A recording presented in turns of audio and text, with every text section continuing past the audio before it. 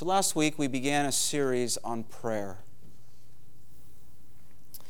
And we addressed some of our common struggles with prayer. We admitted that prayer is perhaps the hardest, easiest thing in the world. It's as easy as thinking and directing your thoughts to God, which we can do anywhere, at any time, and yet most of us struggle to pray. We love the Lord, we do, but we struggle to pray. We struggle with defeat, with distraction, with busyness, with fear, and ultimately unbelief. And still, Jesus assumes that prayer will be part of our normal practice.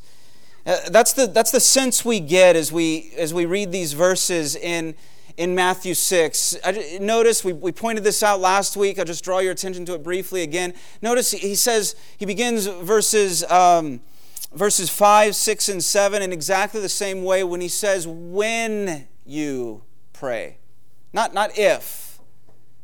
So Jesus is assuming that prayer is just part of our normal practice, and yet he seems very much aware of our struggles in prayer. So here in this chapter, he begins teaching his disciples how to pray. But I want you to notice that he's not stressing the mechanics of prayer. Instead, he's revealing the heart behind it. He's revealing the heart behind it. And at the heart of it, it seems he's saying that prayer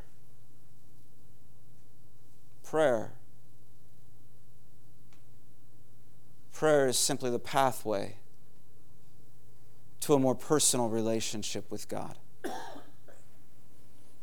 And so prayer itself is not the point. Relating with God is the point. Relating with God as your Heavenly Father is the point. That seems to be what Jesus is stressing. We considered verses 5 through 8 last week. This morning, we come to what is called the Lord's Prayer, but that's a tad misleading because Jesus wasn't actually praying these words. He isn't talking with God here, but with his disciples. He's enlarging their view of God and God's expansive call upon their lives. If we wanted to, not that we have to, but if we wanted to call something the Lord's Prayer, we might turn to John 17. The high priestly prayer. That might be what we would call the Lord's Prayer. But nonetheless, this has been called the Lord's Prayer.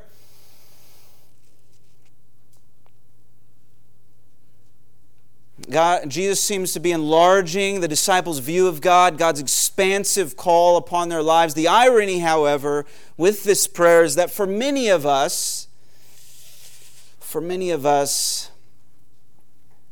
it's become small. Right? Jesus seems to he's just like enlarging their view of God in this as he's teaching them how to pray, God's expansive call upon their lives, and yet I wonder if for many of us, ironically, this prayer has become small. And what I mean by that is that many of us have heard it so many times that it's just lost its magnitude. Its immensity. Many of us know it from memory, and we've recited it often. Maybe you grew up in a church that used this prayer in its liturgy each week, even as we once did. And though there's nothing at all wrong with repetition. Repetition can be a great learning tool. It can be a great way to emphasize important things. There is obvious danger, I think we'd agree, in mindless repetition. And the fact is that this prayer wasn't intended to be rehearsed or recited in mechanical, detached fashion. Jesus didn't say, notice this is important, I think, Jesus didn't say, pray this. Instead, he said, pray like this. In other words, he's providing a pattern of prayer, a model of prayer meant to instruct and direct our prayers. And I think even more, he's teaching us some foundational principles that reveal something much, much bigger than we may see at first glance. And I want to take this prayer in two parts. The primacy of praise, I'm going to call that part 1, the primacy of praise, verses 9 and 10. Followed by practical petitions, verses 11, 12, and 13. And this morning, I just want to consider the first part, the primacy of praise, leaving the second part, the practical petitions, for next week. And the two words that I want you to think about, or at least that came to my mind as I considered verses 9 and 10, the primacy of praise, the two words I want to offer are the words adoration, verse 9, adoration, and advancement, verse 10. Adoration, verse 9, advancement, verse 10. My guiding thought is this: prayer is the adoration of God to the advancement of His kingdom in our lives and around the world. Prayer is the adoration of God to the advancement of His kingdom in our lives and around the world. Jesus begins in a distinctly God-centered way, teaching us to pray like this: Our Father in heaven, hallowed be your name. Well, we talked last week about how Jesus in this section is stressing the relationship we share with our Heavenly Father, and that God is Father means I am His child. Not in a general sense, similar to how Abraham is the father of faith, not in that way. No, to call upon God as Father in this way means I am His beloved child in the personal, intimate sense of the word. Prayer is soaked in relationship with the God who is drawn near to us in love and has likewise drawn us to Himself by grace. And that God is Father means He is with us. He is not an absentee Father. He is not distant. He's not distracted. He's not detached or removed from the details of our lives. In fact, one very important aspect of prayer is remembering that I live all my life in the joy and presence of my Heavenly Father who is with me right here, right now, at all times. That God is our Father means we are part of something much bigger than our individual selves, the church. We are a community of saints. We are a fellowship of believers. We are a spiritual family that spans time and place. You see, God is not just my Father. He's not just your Father. God is our Father. Very important. And that God is our Father in heaven means He is superior to all earthly fathers, even the very best of them. He is transcendent. He is otherworldly. He is sovereign. Nothing catches Him by surprise. Nothing in our world is outside His purview. Nothing is beyond His reach or ability. No Father is greater than our Heavenly Father. And because our Father is in heaven, catch this, because our Father is in heaven, heaven is now our home too. This changes everything. It's why for the Christian, death in this life in the earthly sense, is simply a homegoing.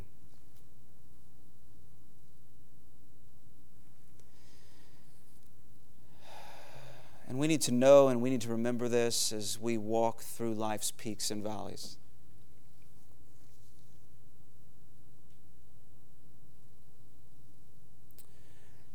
I was thinking this week, and the thought that just kind of shot across my mind as I was just contemplating this is it's kind of like Pilgrim's Progress, right? We're like Pilgrim. We're making our way through the stuff of earth, but the stuff of earth is not our home. We're making our way to heaven.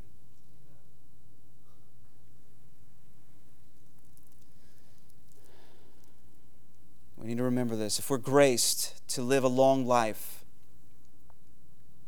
I think we need to know this more and more as we age, and I think we need to know this more and more as we near the end of life in this world.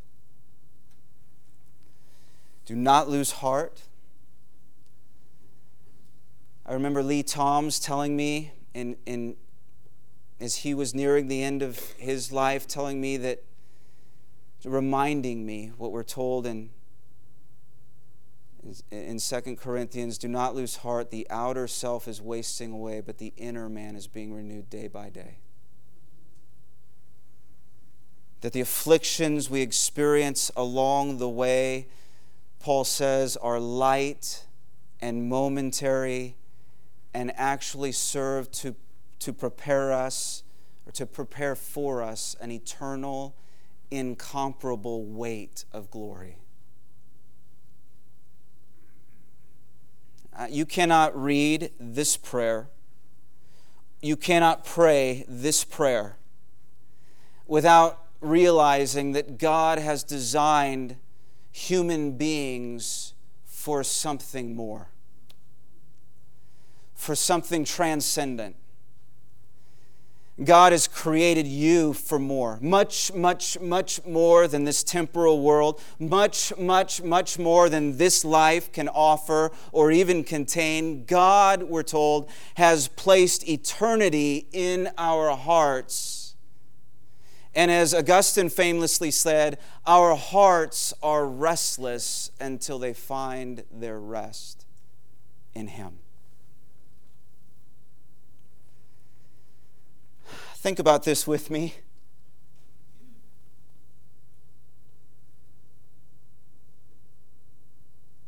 I probably couldn't get an audience. I probably could not even get an audience with our local mayor. Do we have a mayor?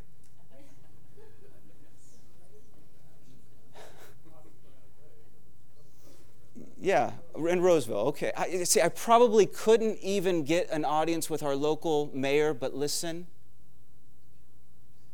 I can call upon the King of the universe and call Him my heavenly Father.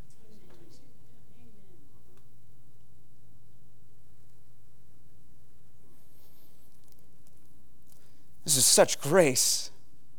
Jesus begins here. He begins the first 4 words out of His mouth, pray then like this. He begins with that which is most important to every single one of us in this room. It's our relationship with our Father in heaven. Our Father in heaven, He continues, hallowed be your name. Hallowed means holy or set apart. So set apart is God, so utterly unique from all others that in the days of old, people wouldn't even say His name.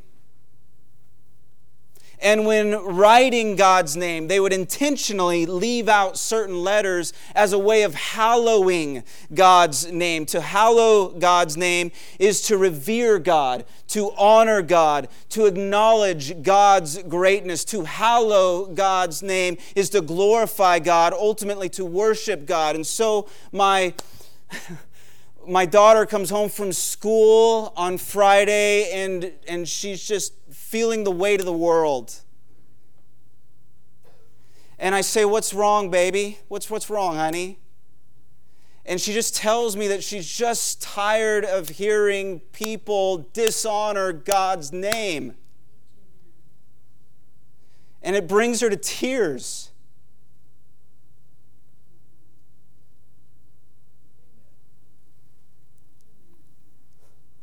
And so we talk.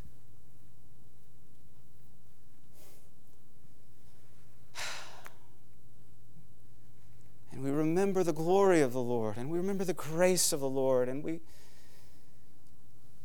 remember the prayer of the Lord upon the cross, and we say, "Father, forgive them. They do not even know what they're doing."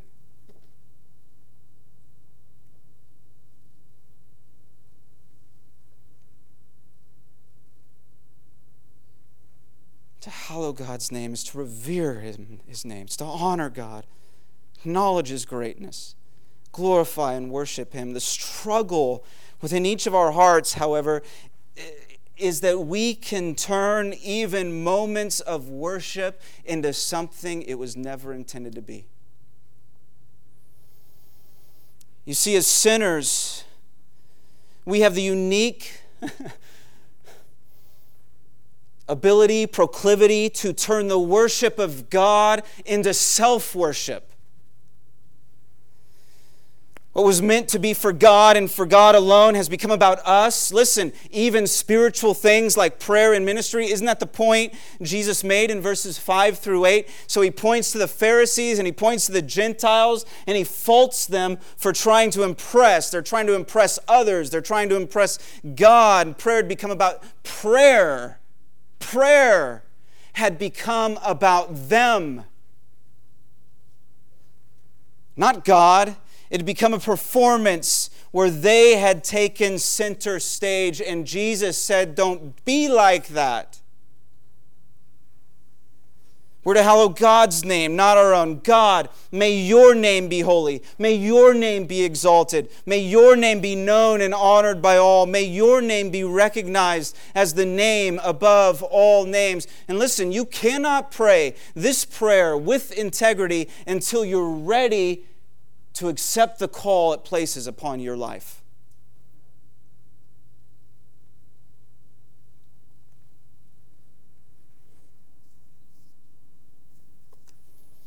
Father, may I do my job well because of your name. Father, may I be a witness, a light at school, a light in a dark place because of your name. May I love my neighbor as myself because of your name. May I treat my wife or my husband well because of your name. May I parent my children rightly because of your name. May I spend my time on things that exalt your name. May I spend my money in ways that honor your name. May I be driven and motivated in life by your name. As the Bible says in 1 Corinthians 10, "In whatever you do, do it all for the glory of God."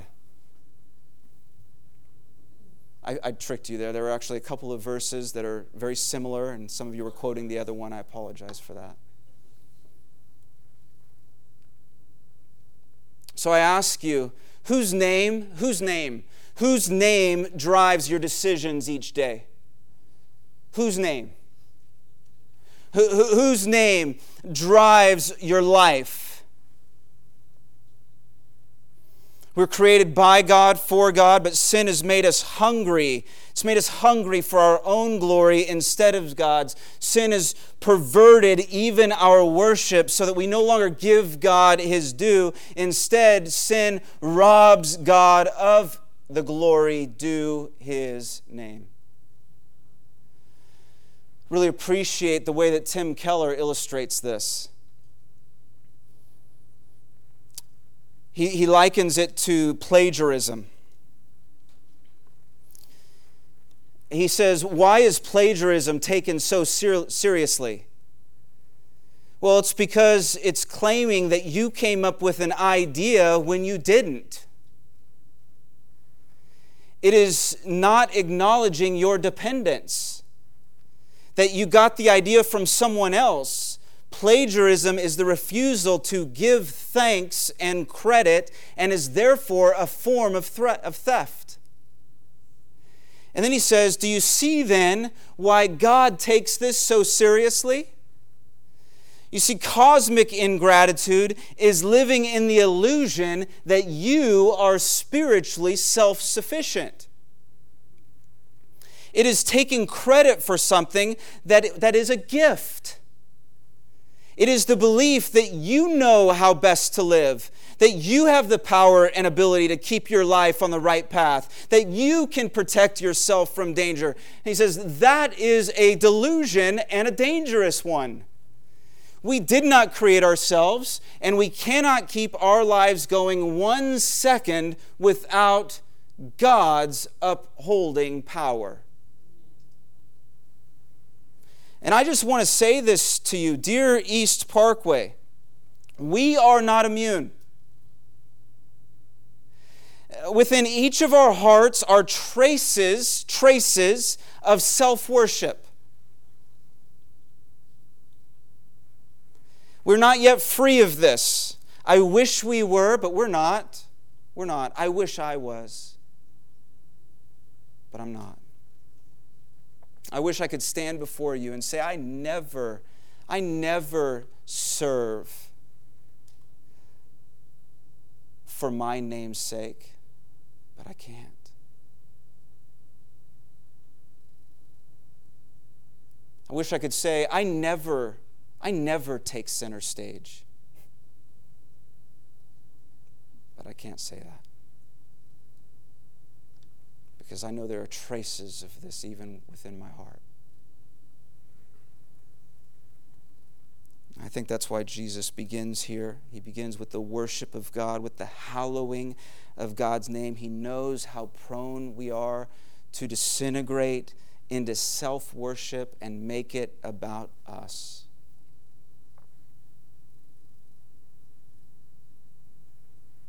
He knows that how we view and approach God makes everything. Essentially, He's calling us to ascribe to the Lord the glory due His name. Moses said, I will proclaim the name of the Lord. Ascribe greatness to our God. David said, Andre quoted this earlier as a call to worship. David said, ascribe to the Lord. Ascribe to the Lord glory and strength. Ascribe to the Lord the glory due His name. Worship the Lord in the splendor of holiness. The psalmist said, ascribe to the Lord. Ascribe to the Lord glory and strength. Ascribe to the Lord the glory due His name. Bring an offering. Come into His court. Worship the Lord in the splendor of holiness. Tremble before Him, all the earth. And so from one person to another, we're reminded that worship is distinctly God-centered. It's one reason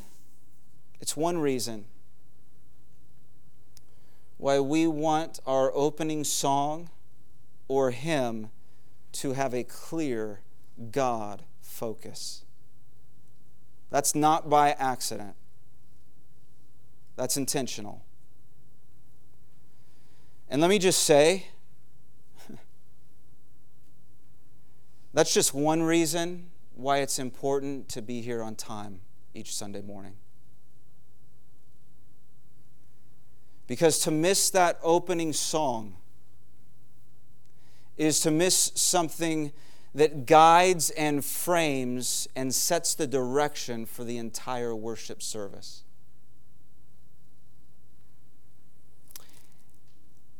And it reminds us that worship is not about us. Right? It's not about, God, I worship you on my schedule. It's God, I'm here, and I'm hungry.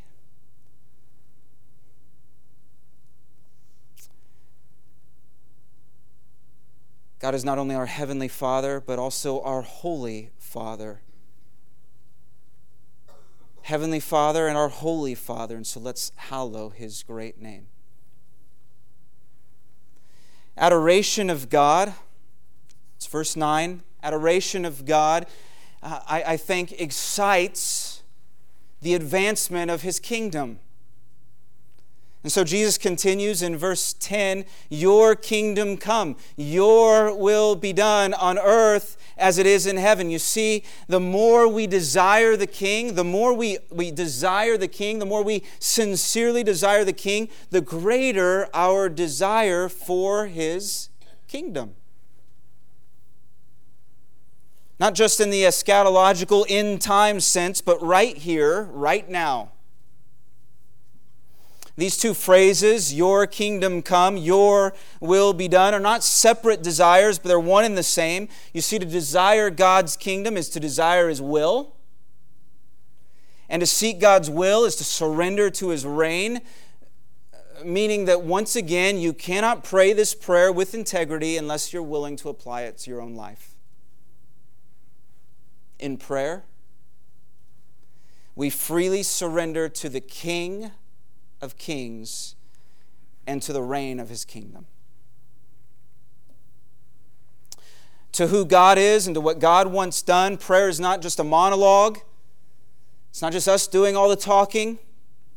It's dialogue in which we share our hearts and we discern God's. In prayer, we allow God to have the last word with us, so as to shape and reorient our lives according to His will. It's to say, I'll do whatever you want me to do, Lord. It's to say, I'll be whoever you want me to be. It's to look upon the world or your world and say, Father, reign in me and manifest your rule in my life. It's to say, help me, Father, to look at the things in my life and in my world through your eyes. Help me, Father, to not obsess over the kingdoms of earth, to neglect of the kingdom of heaven.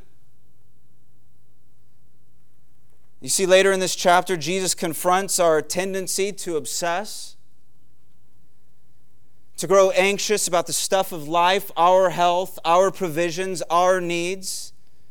All too easily, these things of earth can become our focus. They bring all sorts of worry and stress and fear, and they even can send us into this subtle pursuit of self-glory. And yet Jesus says there in verse 33 of this chapter, listen, seek first the kingdom of God and His righteousness, and all these things will be added to you.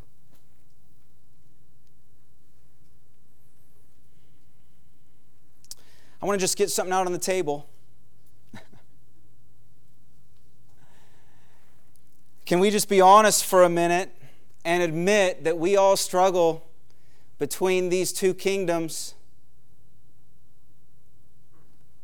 We all have this ongoing tug of war between my will, my kingdom, and God's will, God's kingdom. We all, in some degree, we want to be kings of our respective castles, or queens in some cases. We want control. We want autonomy. We want things to go in ways that make it better for me.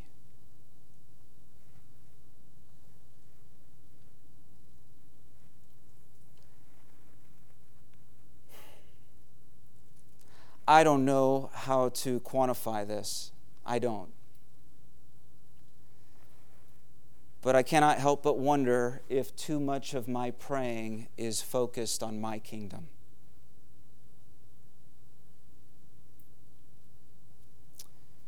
My pursuits,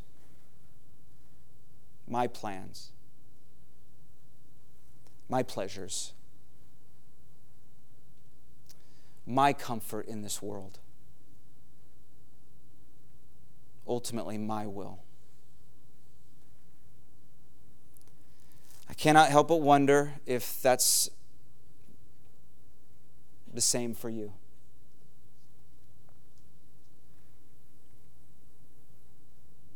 I wonder how much time is spent on our agenda instead of God's. How much time we spend trying to convince God of the stuff that matters to us rather than us growing convinced of the stuff that matters to Him. I think the question that so often surfaces in and through our prayers is simply, whose kingdom are you building? Whose kingdom do you seek? And it's not that we can't pray for ourselves. Yes, we can. Absolutely we can. Even as verses 11 through 13 attest. But just notice with me that even those requests, we'll consider them next week, even those requests are distinctly God-centered. Even those are about God's will for our lives. It's like Jesus in Gethsemane or the Apostle Paul with his thorn in the flesh. We need to not only accept but embrace the fact that the advancement of God's kingdom requires surrender to God's will.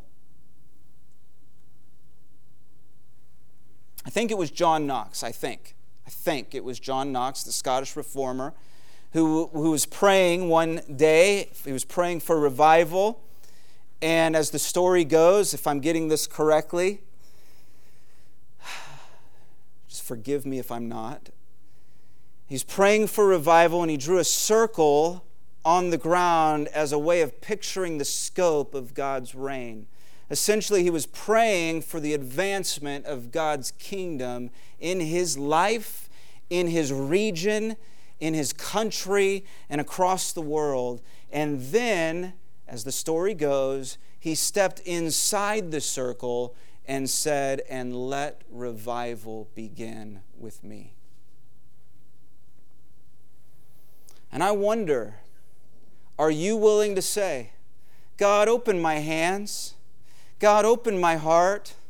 God, I offer my life. Do with my life what you will"? Are you able to say, "I rest in you, Father, and in your will for me"? Will you step inside the circle and say, "God, let revival begin with me"?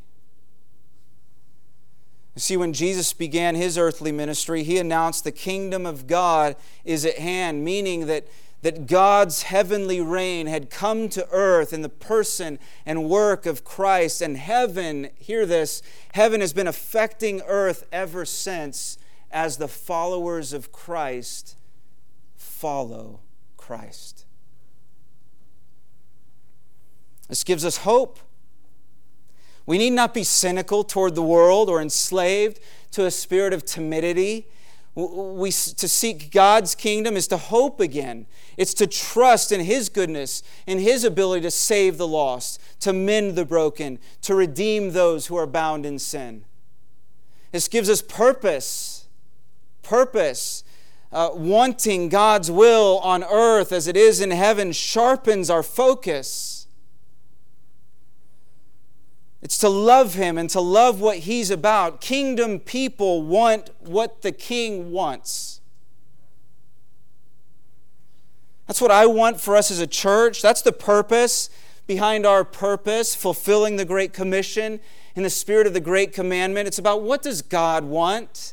What does He clearly command in His Word? What's His purpose for us and His priorities? In fact, just notice the upward, outward, and inward aspects of this prayer, just these first two verses. Upward, the worship of God and the hallowing of God's name. Outward, the advancement of God's kingdom on earth. Inward, the reign of God's will in my life. God's will is done on earth as it is in heaven when we, one by one, stop trying to build our own kingdom and desire His instead. And it is with this hope and purpose that we can pray the rest of this prayer and mean it. It's only when God and God's kingdom is foremost in our affections, it's only then, people, when we will truly be content with daily bread. Only then. Not weekly or monthly or retirement bread, but daily bread. It's only then. It's only then when we will be humble enough to confess our sins freely and seek God's forgiveness and extend God's forgiveness to others. It's only then. And it's only then when we will actually desire God's leading of our lives and want to follow Him by faith. It's only then, it's only when we pray the first part of this prayer will we be able to pray the second with integrity. Just one final thought before I close.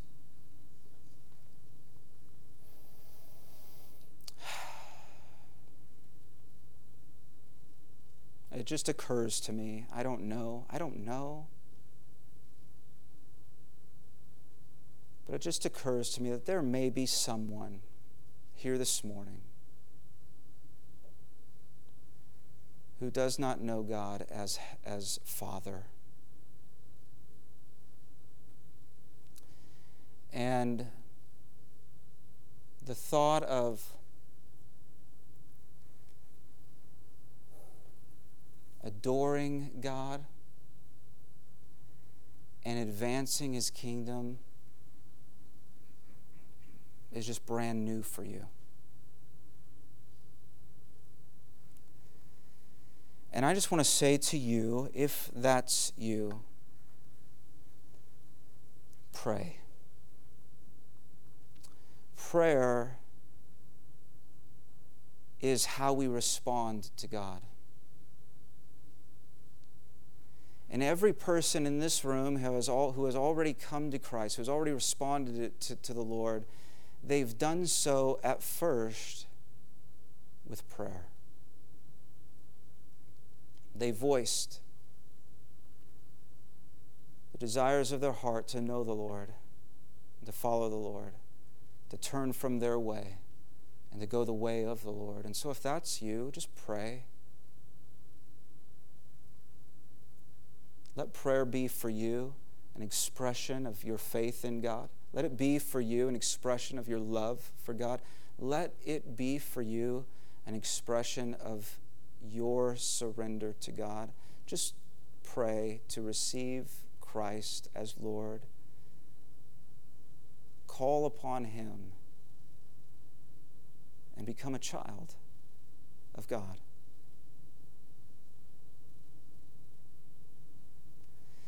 And then it also occurs to me that there may be someone here this morning who is a child of God in the sense that they, at one point in their lives, they came to Christ, but have since gone prodigal. They've just stopped following the Lord and they're going their own way instead. And if that's you, if you've strayed from your Heavenly Father, I just want you to know that Jesus knows and He wants you back. And He's ready and willing to greet you. I want you to know that He, not only does He teach us how to pray, but He also prays with you. He also prays for you. For Him to say, "Our Father in heaven," means He prays alongside you. Think about this with me. Jesus calls Father the same God we call on as Father, meaning He, Jesus, unites us to Himself and saves to the uttermost those who draw near to God through Him. This is grace beyond belief. Whoever we are, whatever our background, whatever our circumstance, we can go to Christ who delivers us from sin and treacherous, deceitful, insidious self-worship. And He delivers us into, He brings us, He ushers us, He holds us, He brings us into eternal, abundant, joyful fellowship with His Heavenly Father.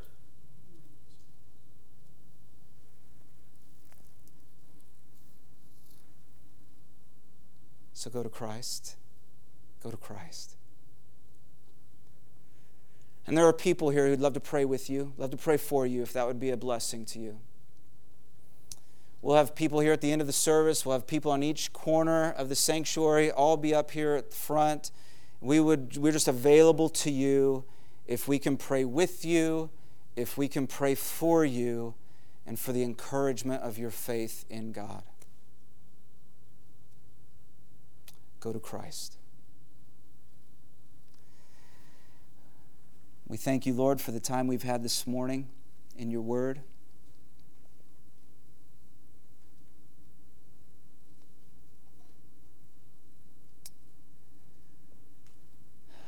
We confess, I confess,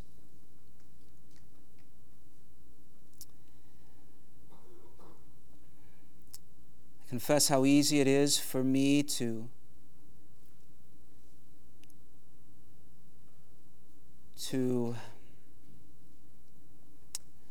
worship other things, even to fall into self-worship.